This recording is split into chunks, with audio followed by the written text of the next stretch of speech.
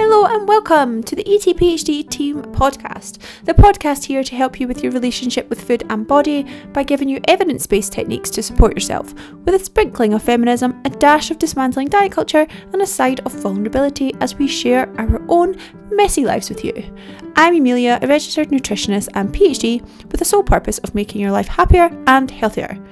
If you love it, please do go wild and share it, and if you're ready for support with our coaching, details are in the show notes.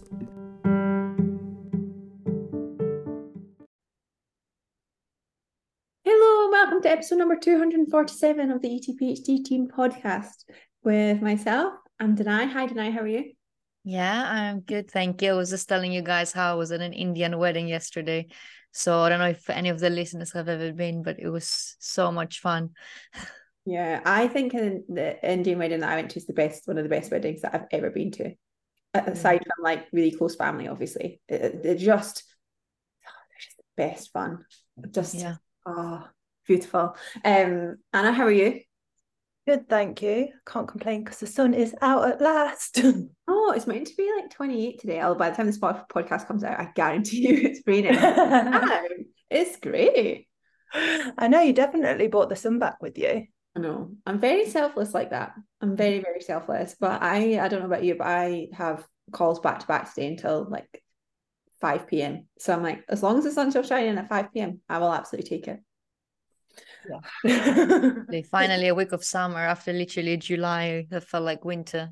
I know. Do you know what though? I'm holding out for September because usually September is like a last ditch summer attempt, and usually around my birthday time it's like, oh, this is actually really nice. So I'm clinging to it. Okay, let's get cracking on the questions. Anna, do you want to go first? Yes. So when working in the gym, mirrors and people comments on my body, especially post binge days at work, can be such a minefield.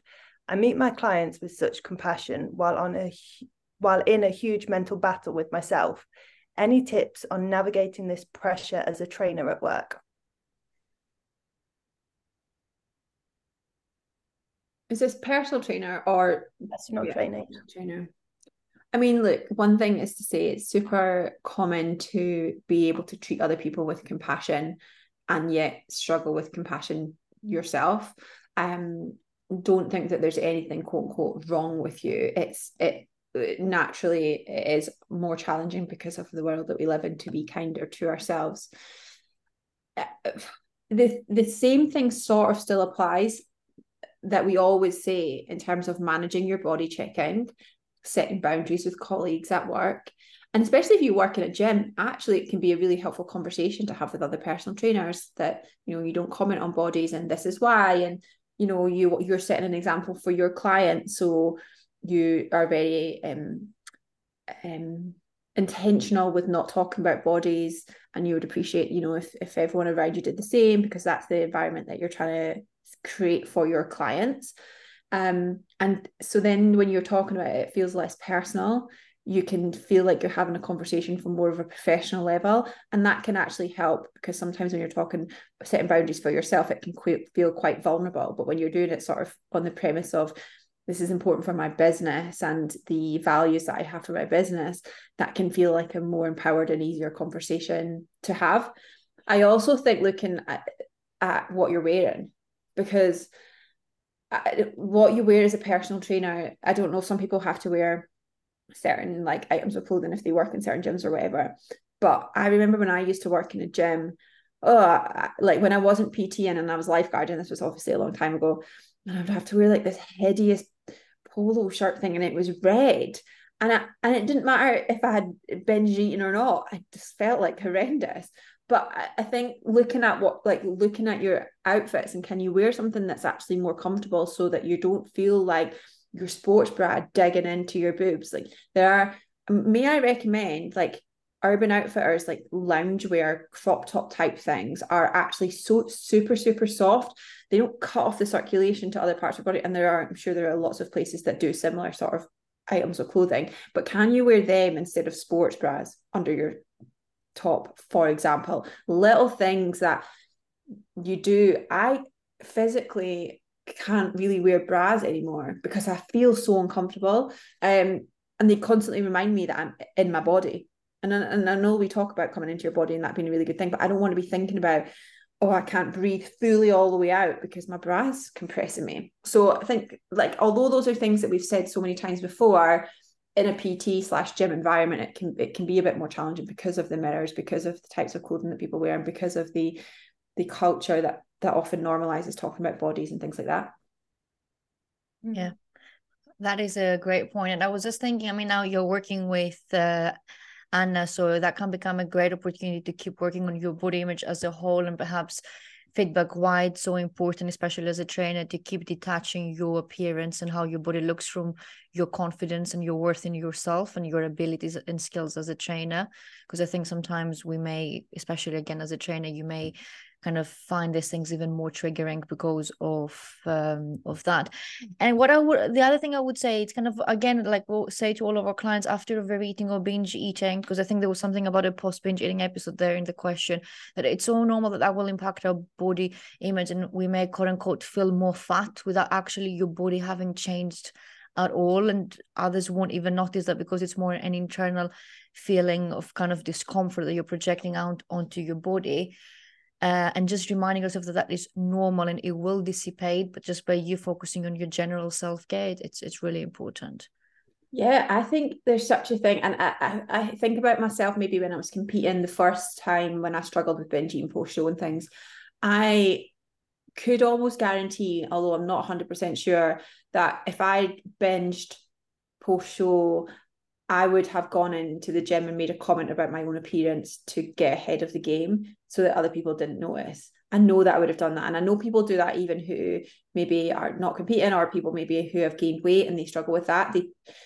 It's like you vocalize it first as a way of minimizing the hurt of someone else then vocalizing it. And it's like a self-preservation tool.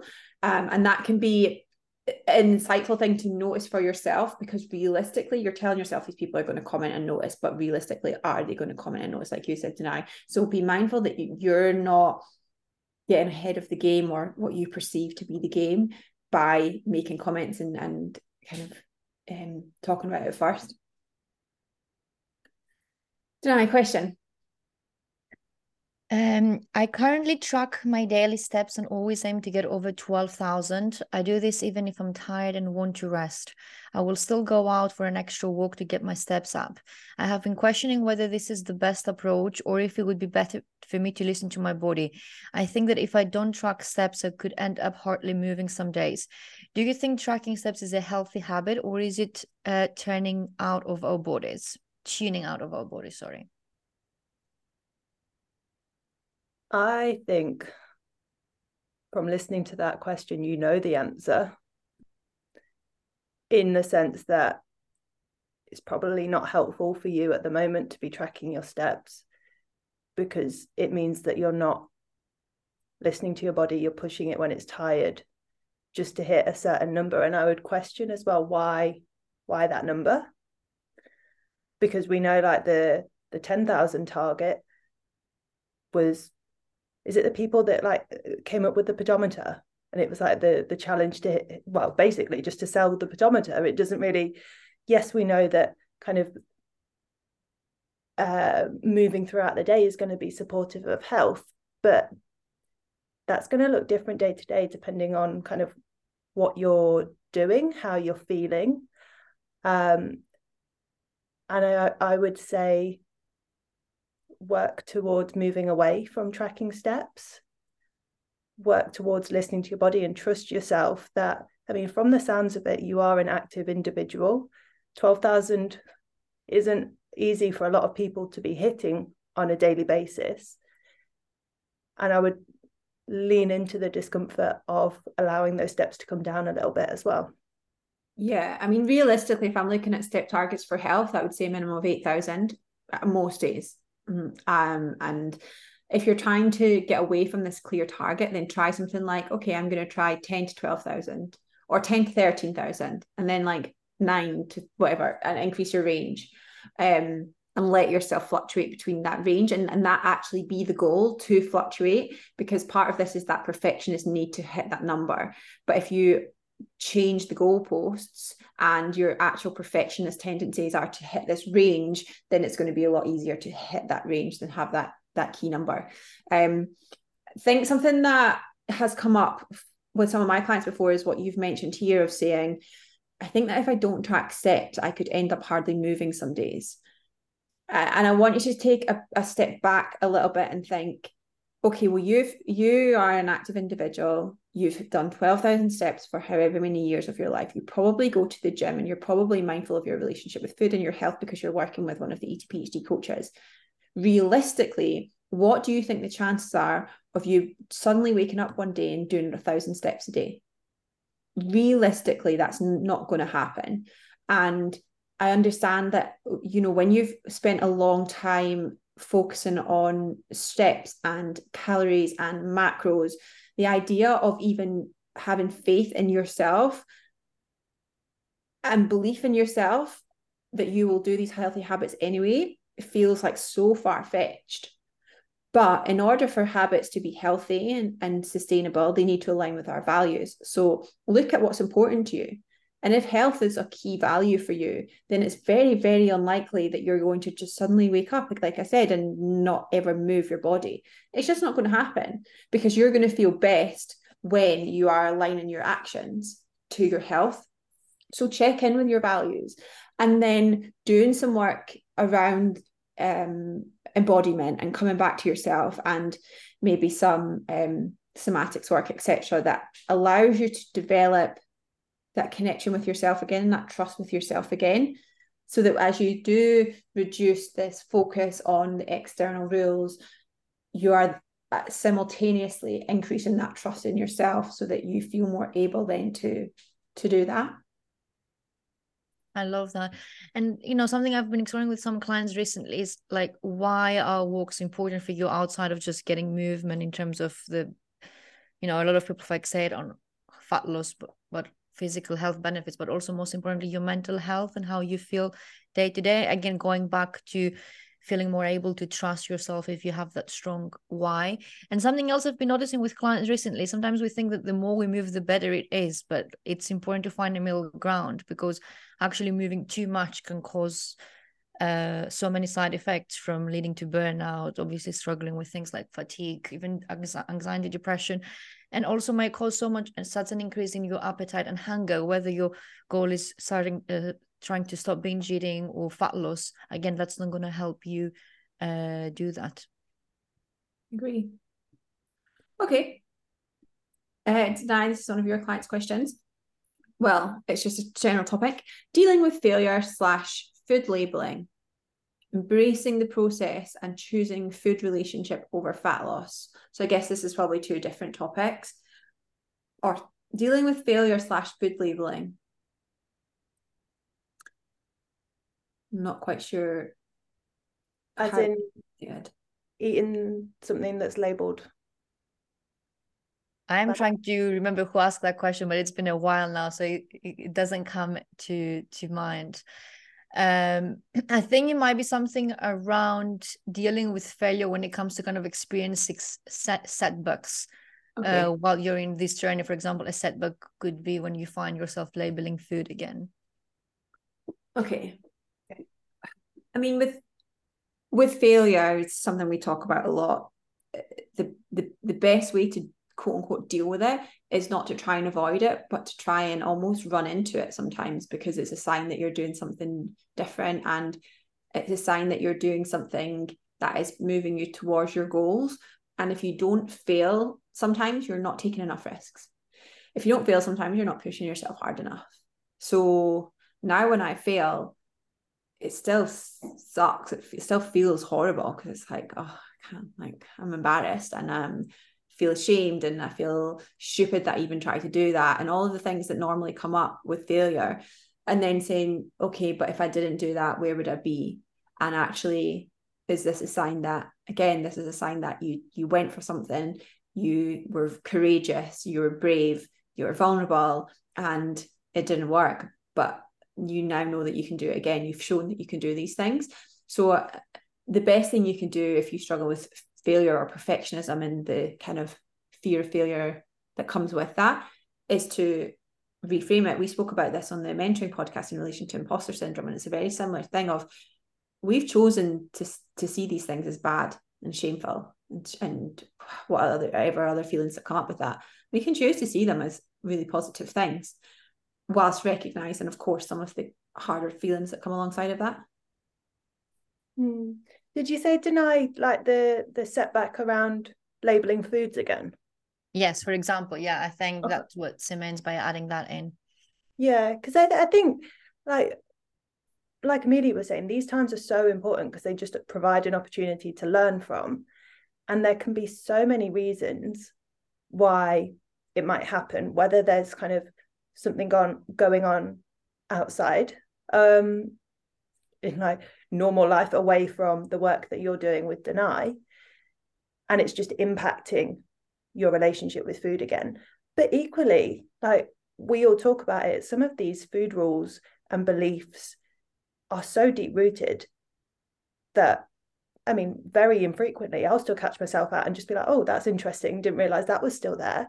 And again, it's not a failure by any means. It is just because, let's be honest, we've had so many messages for the majority of our life around food and how we should eat.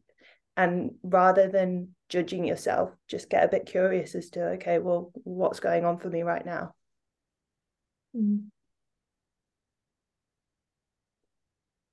Another question. How do you navigate over-exercising whilst being a fitness instructor and needing to make an income?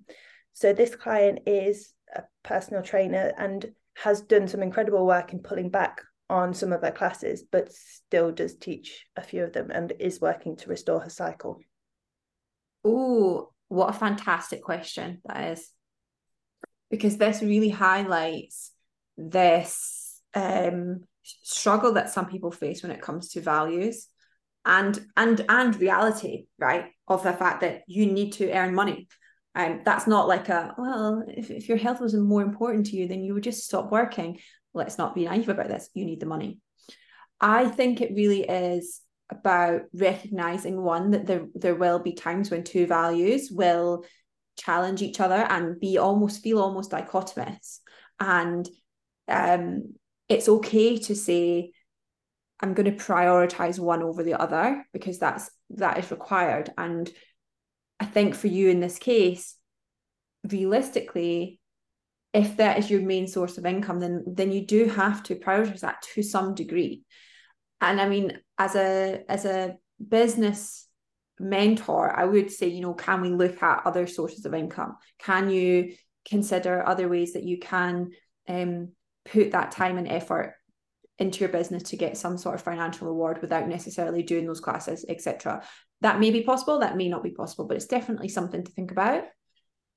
The other thing to think about is when you do these classes, realistically, some of them I know you have to do at full intensity in order to be kind of going with the class, but a lot of them you can do at a much lower intensity. So spin, for example, you just turn that right down. You don't have to be doing what everyone else is doing.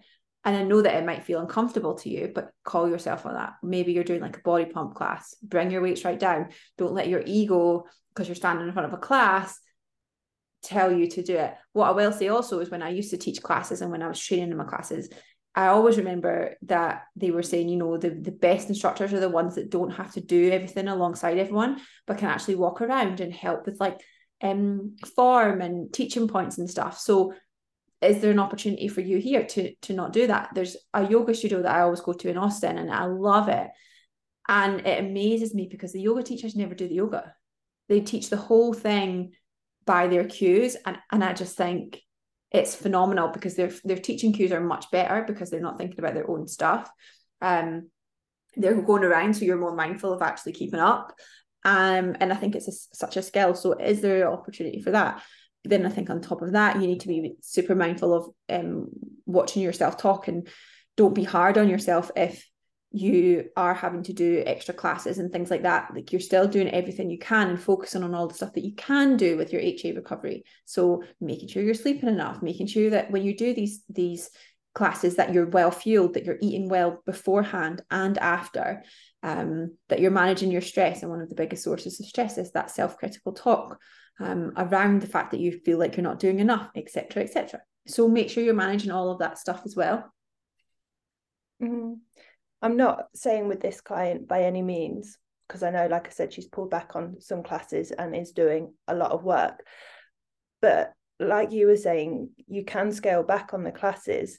And I think so many people, like PTs, or whether they are group class instructors, probably would struggle with scaling back if they were working to restore their cycle, but wouldn't bat an eyelid, like would happily scale back if they were injured. And I think, okay, so now's the time to be listening to your body and going, yes, there does need to be some compromise made, and it's the same thing. Such a good point too, because if you're, it depends if you're working in a team or something, but if you'd broken your leg, your boss wouldn't make you do classes. And of course, it can be difficult to navigate to say, well, actually, I'm working on restoring my period, and that can be very vulnerable, and that might not be something that you're comfortable sharing, and that's totally valid. But you are right, like treating it as just as important physical challenge as a broken bone, for example.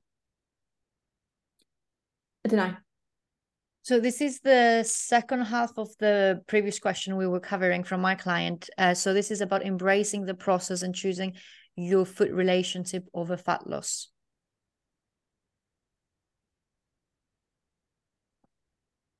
The most important thing to remember, one of the most important things to remember is that they're not dichotomous.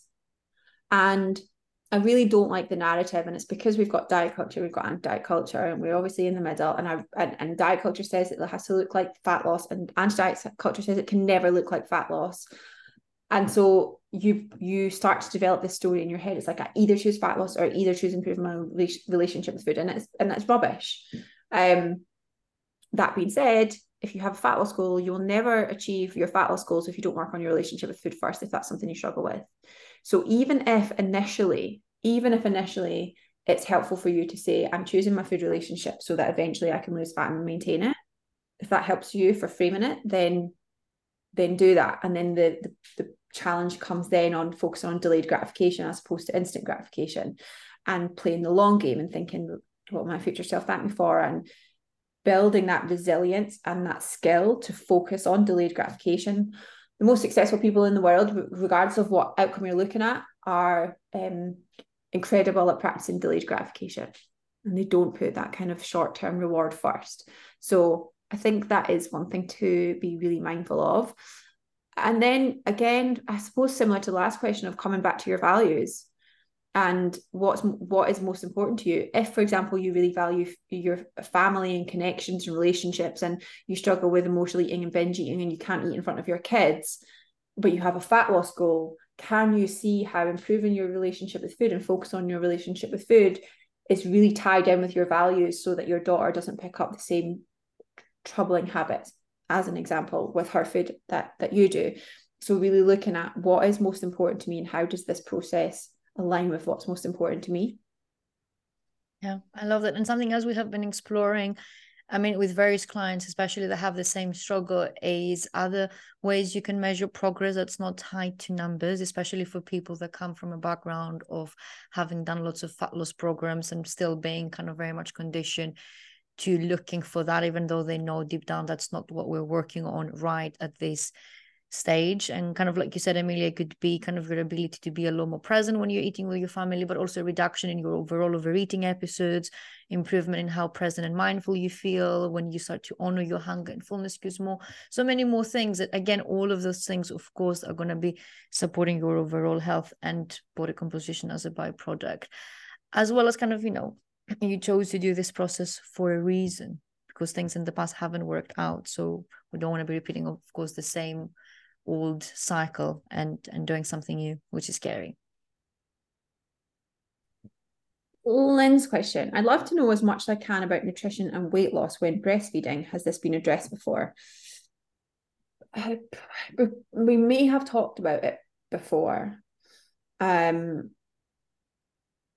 actually think I might do a specific podcast on that. So I'm going to bank that question because it's a great question. So thank you. And I will do a separate podcast on it, and I'll make a note of that right now. So I'll go on to the next question. Forward thinking about restarting training. This is one of Becca's clients. So I'm guessing potentially maybe reduced training for HA recovery, I would guess. I'm wondering how to manage the increased appetite that will come with that.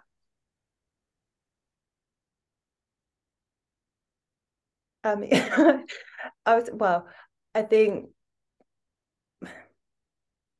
be mindful of it. You might not even notice a change in appetite. I think it's one of those things. I think like everybody's completely different, and some people do notice that change, but I would question whether some of that worry is based on kind of maybe previous history of overtraining, over exercising, restriction, and not enough fuel in general. So that worry is there now. But as I said, you might be someone that does notice that change in appetite with exercise. And if you are working to restore your cycle and are in a place where you can increase intensity, volume of sessions, then I mean, just honor it. That's generally what I would say. Be mindful in kind of, okay, increase portion sizes at main meal and snack times, but don't overthink it. Yeah, I think it's interesting that you immediately are apprehensive about this and see this as a negative thing. On the flip side of that, you could think this is a really positive thing because one, I'm able to start training again, and two, maybe you've struggled with eating enough food because you've been recovering your period. And for reference, once you get your period back, we still wouldn't class it as fully recovered until you've had 6 consecutive regular cycles.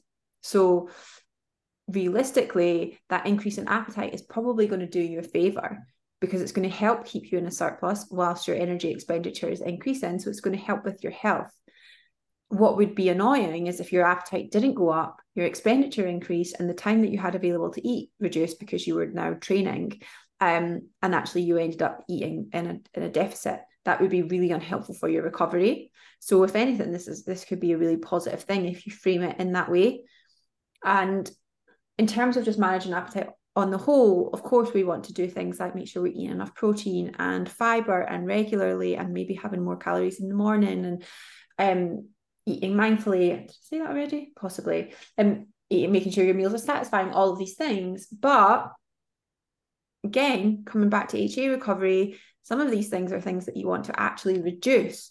You might want to reduce your fiber intake so that you're still hungry, so that you're eating enough, for example. So what I'm trying to say is, if incessant hunger becomes a quote unquote issue for somebody, then there are lots of ways to help manage that. If you're recovering from HA, then it's unlikely that's going to be a key problem. And one thing that I would also say is, when you have very low body fat levels, or you're overexercising, or you have HA, your hunger is very dysregulated. So, and it's sort of similar to what you were saying, Anna, when you maybe lost your period when you were training, you may already have had dysregulated hunger levels and hunger hormones. So don't compare your journey now to what your journey may have been in the other direction, because you're in a completely different place. Your body, your physiology is in a different place now. So you can't expect your body to do the same thing as it did before. Did I? So this is from Becca's client. If you're prone to body checking, are mirrors in your house a bad idea? No, just be mindful. I say that, I'm like, yeah, just be mindful. But I mean, we don't want to go to the complete other end of the spectrum and complete avoidance. Like, there's nothing wrong with checking your outfit before you head out for the day. But if you know that kind of the morning you wake up, you're not feeling great in yourself, okay, well, maybe I will purposely avoid getting changed in front of the mirror, or throw a jumper over the mirror so you're not really paying attention to it, and just thinking how you can support yourself depending on how you feel that day. Yeah, it's kind of similar to if you're prone to overeating, should I just not keep any of the foods in the house that I will overeat on? Like, you don't want to solve the problem by changing the external things. You want to manage the internal environment so that you have the choice and you have feelings of power over what you choose to do. And so you're very intrinsically driven rather than externally guided.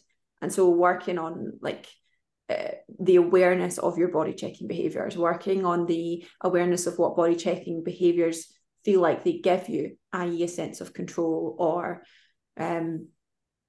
whatever, everyone's different, right? But whatever body checking is providing for you, you need to understand and develop your awareness of these things so that when you are faced with mirrors, I mean, it's slightly different from food. You're never going to be in like, I don't know, a house of mirrors, and you might be in a donut shop, but you get the idea. You want to be able to be around mirrors and be intrinsically driven to just check your hair rather than check your body, for example.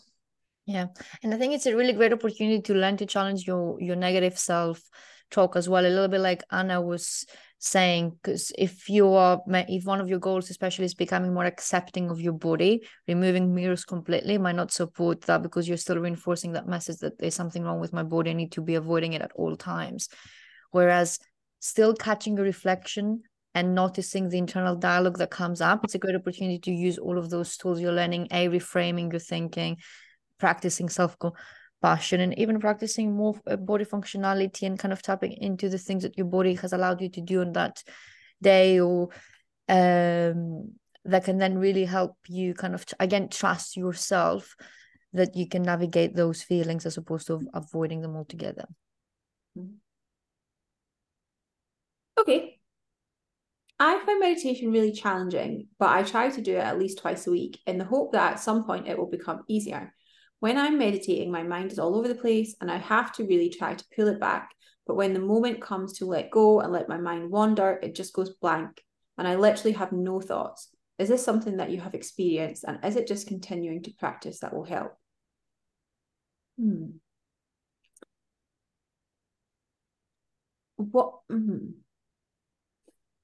Okay. What's wrong with your mind going blank? It sounds like you're saying there's something wrong when my mind's wandering and busy, but there's also something wrong when my mind's going blank. They can't both be wrong. Actually, none of them are wrong. The purpose of meditation is not to have your mind blank. It's not to completely stop any thoughts whatsoever. The purpose of meditation is to focus your attention on something specific. And then usually in that state, it's your breath. And if you meditate for a sufficient amount of time, usually unguided, focusing on your breath, you might reach a kind of deeper state where you're still focusing on your breath, but it doesn't feel so intentional and your mind is less likely to wander. But your mind is going to wander a lot of the time when you meditate. That's super, super normal. And the idea is that you notice your mind wandering and you just come back to your breath. You notice it again and you come back to your breath. You don't like it because it's uncomfortable and it's actually hard work. And it's interesting to me, right? Because I'm sure this person trains hard in the gym and works hard on their nutrition habits and does all of the kind of resources that Georgia sets for them and is really like motivated and dedicated and disciplined with a lot of this stuff. I guarantee it. But with meditation, it's like, no, I'm rubbish at it. Because it is because it's hard. But we think it's going to be easy. So we look at meditation, we think, oh, you're just sitting down and emptying your mind. It should feel simple, but it's not. It's just as hard as going to the gym and hitting a PB and your hip thrust. Like, it's just as difficult, if not more, because it's something that actually you've not done before. So I think letting go of that perfectionist mindset or letting go of the expectations of what you think meditation is supposed to be. One of my clients, I've said this a million times, but one of my clients years ago said, as soon as I realized meditation was like reps for my brain, and every time my mind came back to my breath after it wandered, it was like a rep and it strengthened my brain. It changed the game, because then I realized every time that did it, it was actually a good thing. And so she wouldn't actively let her mind wander, but she could see it in a compassionate light and realize that was one of the purposes of it. The other thing I would say is with meditation, doing it at least twice a week. Sometimes I think we set our habits, our barriers or our goals too low, and we build up in our head. So you're building up in your head, I need to do this meditation twice a week. So you kind of maybe put it off, and then you do it, and then it's like you just have to get it done. What if you said, I'm going to meditate for 2 minutes every day for the next week? Notice the difference. It becomes a much easier habit to get up in the morning, set your alarm, sit on the side of your bed for 2 minutes when you wake up, and just breathe for 2 minutes and get on with your day. That is a hell of a lot easier, and you can do it for 7 days in a row than building up to doing maybe a 10-minute meditation set that's guided, that like you feel like you have to do. So I definitely think there's a mistake that some of us make, either as coaches or as people in general, when we're trying to build a new habit, that we think gently building it up is the way to go. And sometimes that's the case. Maybe with exercise, it's the case. You don't want to go from 0 to 7 days in the gym. But with certain other habits, like if you're starting to brush your teeth, you wouldn't just be like, I'm just going to brush my teeth twice a day. I know that's a little bit different, but try changing the way you set your habits and see if that's more helpful. Anna. Tips for switching off, as I've got a lot on my plate right now and it's noticeably harder to shelf stressors.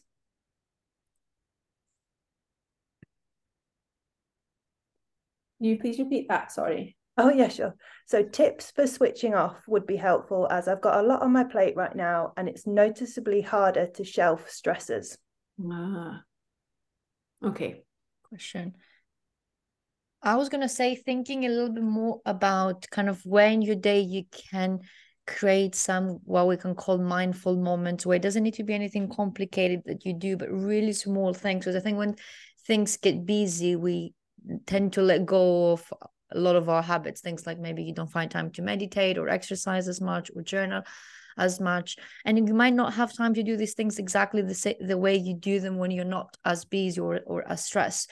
So perhaps moments where instead of doing a meditation, you just take some deep belly breaths for 5 minutes maximum, or still finding 5 minutes in the day just to make a cup of tea and sit down to have it without distraction. Or even your meal time can be used in the same way. So having your meal undistracted, and that can become a form of self-care, or taking a shower, or just going out for even a 10-minute walk, and even schedule in your diary. Something personally that has really helped me when things are busy, so you don't let go of your self-care. That's equally important, and treating it like another meeting that you'd have, let's say, with work, for example. I would add, because this client is very good at knowing, like, end of the working day, that's it, and then it's her evening time. But I think at the moment, with everything that's going on, it's the headspace side of things. And I think if you can explore different ways to rest and to switch off, that maybe are more immersive, that maybe kind of keep your hands busy. Well, I say that just because it's been helping me. I've been doing lots of like creative rest. Mine's out the gutters, I realized what I said. Or maybe I don't know. But no, I think obviously so many people, like, and there's nothing wrong with that, in the evenings we'll just sit on the sofa watching TV. But if you're finding that that's when you're struggling to let go of the never-ending to-do list or everything that you've got on at the moment, okay, well, how can I let my brain switch off, but maybe is still a little bit active in a sense? I completely agree. And I think just being intentional with things like your phone is a classic one. When you're busy, you still somehow manage to check your phone more. And then when you switch off, then it's your time to check your phone, and then you check it more. And I'm definitely prone to this, where I usually will use like walks outside to answer messages and things like that. And then I find that actually some days my lunchtime walk is the only hour that I have off in the day. And I'm still like, I need to reply to these messages. And that's not okay, because that's literally the only time that I get to use my brain. And I think phones have got a huge amount to answer for.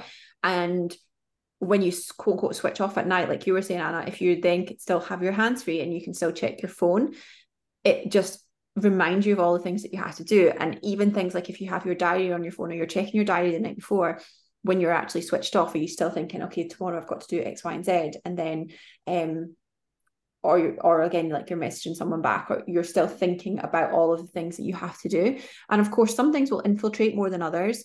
Family, children, these types of things will infiltrate more than others. I last night switched off, and then someone came to my door and said, there's rats in our neighborhood and they might be like near your house.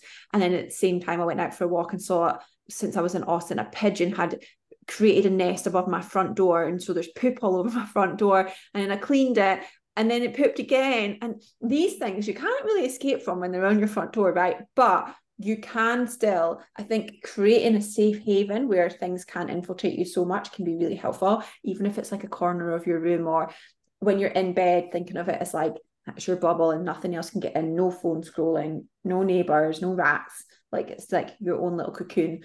Being really intentional with your space when you do switch off, and that sensory rest too, of like, for me it will be candles and incense, and even if it's just my living room, no work gets in there, nothing. That is very intentionally my space. So you have to just be really intentional with carving out those little parts of your life to be restful, however big or small they are, and romanticize that. Like, romanticize that dinner that you have with yourself that you normally might feel rushed, but that's your one time to be with yourself. Light a candle, like, do whatever. I'm laughing because I'm sitting at my kitchen table right now, and I've got a giant mirror like in front of my kitchen table, and I'm like, look in the mirror and eat your dinner with yourself. Like, do whatever you need to do to romanticize it and make it a bigger deal, and make it more enjoyable. Do you know what I found out recently that has been an absolute game changer for me? That I don't know why I didn't know it was a thing, but I bad on my phone. I hands up admit, in the evening I'll be scrolling, but I'd always be like, oh well, I can't put my phone on like do not disturb, because what if my mum needs me, or what if my brother? And I found out you can have, like, I think it's like emergency contacts that still come through, and I had no idea. So I was like, oh wow, that's okay then. And it's been incredible. Yes, I have the exact same thing. It's life-changing. Like, family can get through. I actually think it's just family that can get through. Yeah. No one else can wait. Yeah, my phone's on do not disturb 24 hours a day. I actually, it gives me anxiety when I see people whose phones make a noise. I'm like, what? No. Our Apple Watches buzzing all the time. Oh my God, that makes me want to die just thinking about it. Yeah, get your phone and do not disturb, everyone. Okay, whose question is it? Did I? Yes, I think it's me. So, should you take a vitamin D supplement? Oh, sorry, I skipped a question. Let's just go with it. Should you take a vitamin D supplement year round or just during the winter months? Wow. Yeah, That's where you live. Wow. I mean, I think I started taking it at the end of June again, because I was like, where is the sun? Yeah, take it. It depends on where you are, right? If you're in the UK, you may as well take it year round. You might. It depends on your dose too. Don't be taking like 5,000 international units, and hopefully you're not doing that every day anyway. But if you're taking like 1,000 international units every day, it's fine. Realistically, too, in the summer, even if it's like, so today it's 26 degrees here today. Realistically, I got 10 minutes this morning. I'll get half an hour at lunch, and I'll get half an hour at 5 p.m. Okay, it's summer, but am I getting enough vitamin D if I've got sunscreen on my face and hardly any of my skin is going to be out? No. Like, I think we forget, we're like, oh yeah, but it's sunny. But it's realistically, how much of your skin is exposed without sun cream, without clothing, and for how long day to day? It's probably not very much if you have a job or things to do. So I would still take it. I would just take it year round. Okay, last question. I felt really self-conscious about how much I don't match the picture in my head of what I look like. There were lots of photos being taken. Okay, I'm assuming this person was at an event. Okay, there were lots of photos being taken, and I feel really surprised when I look at them about how much bigger I am than I expect to be from looking at my body. It can be really jarring. Any advice or ways to overcome these moments?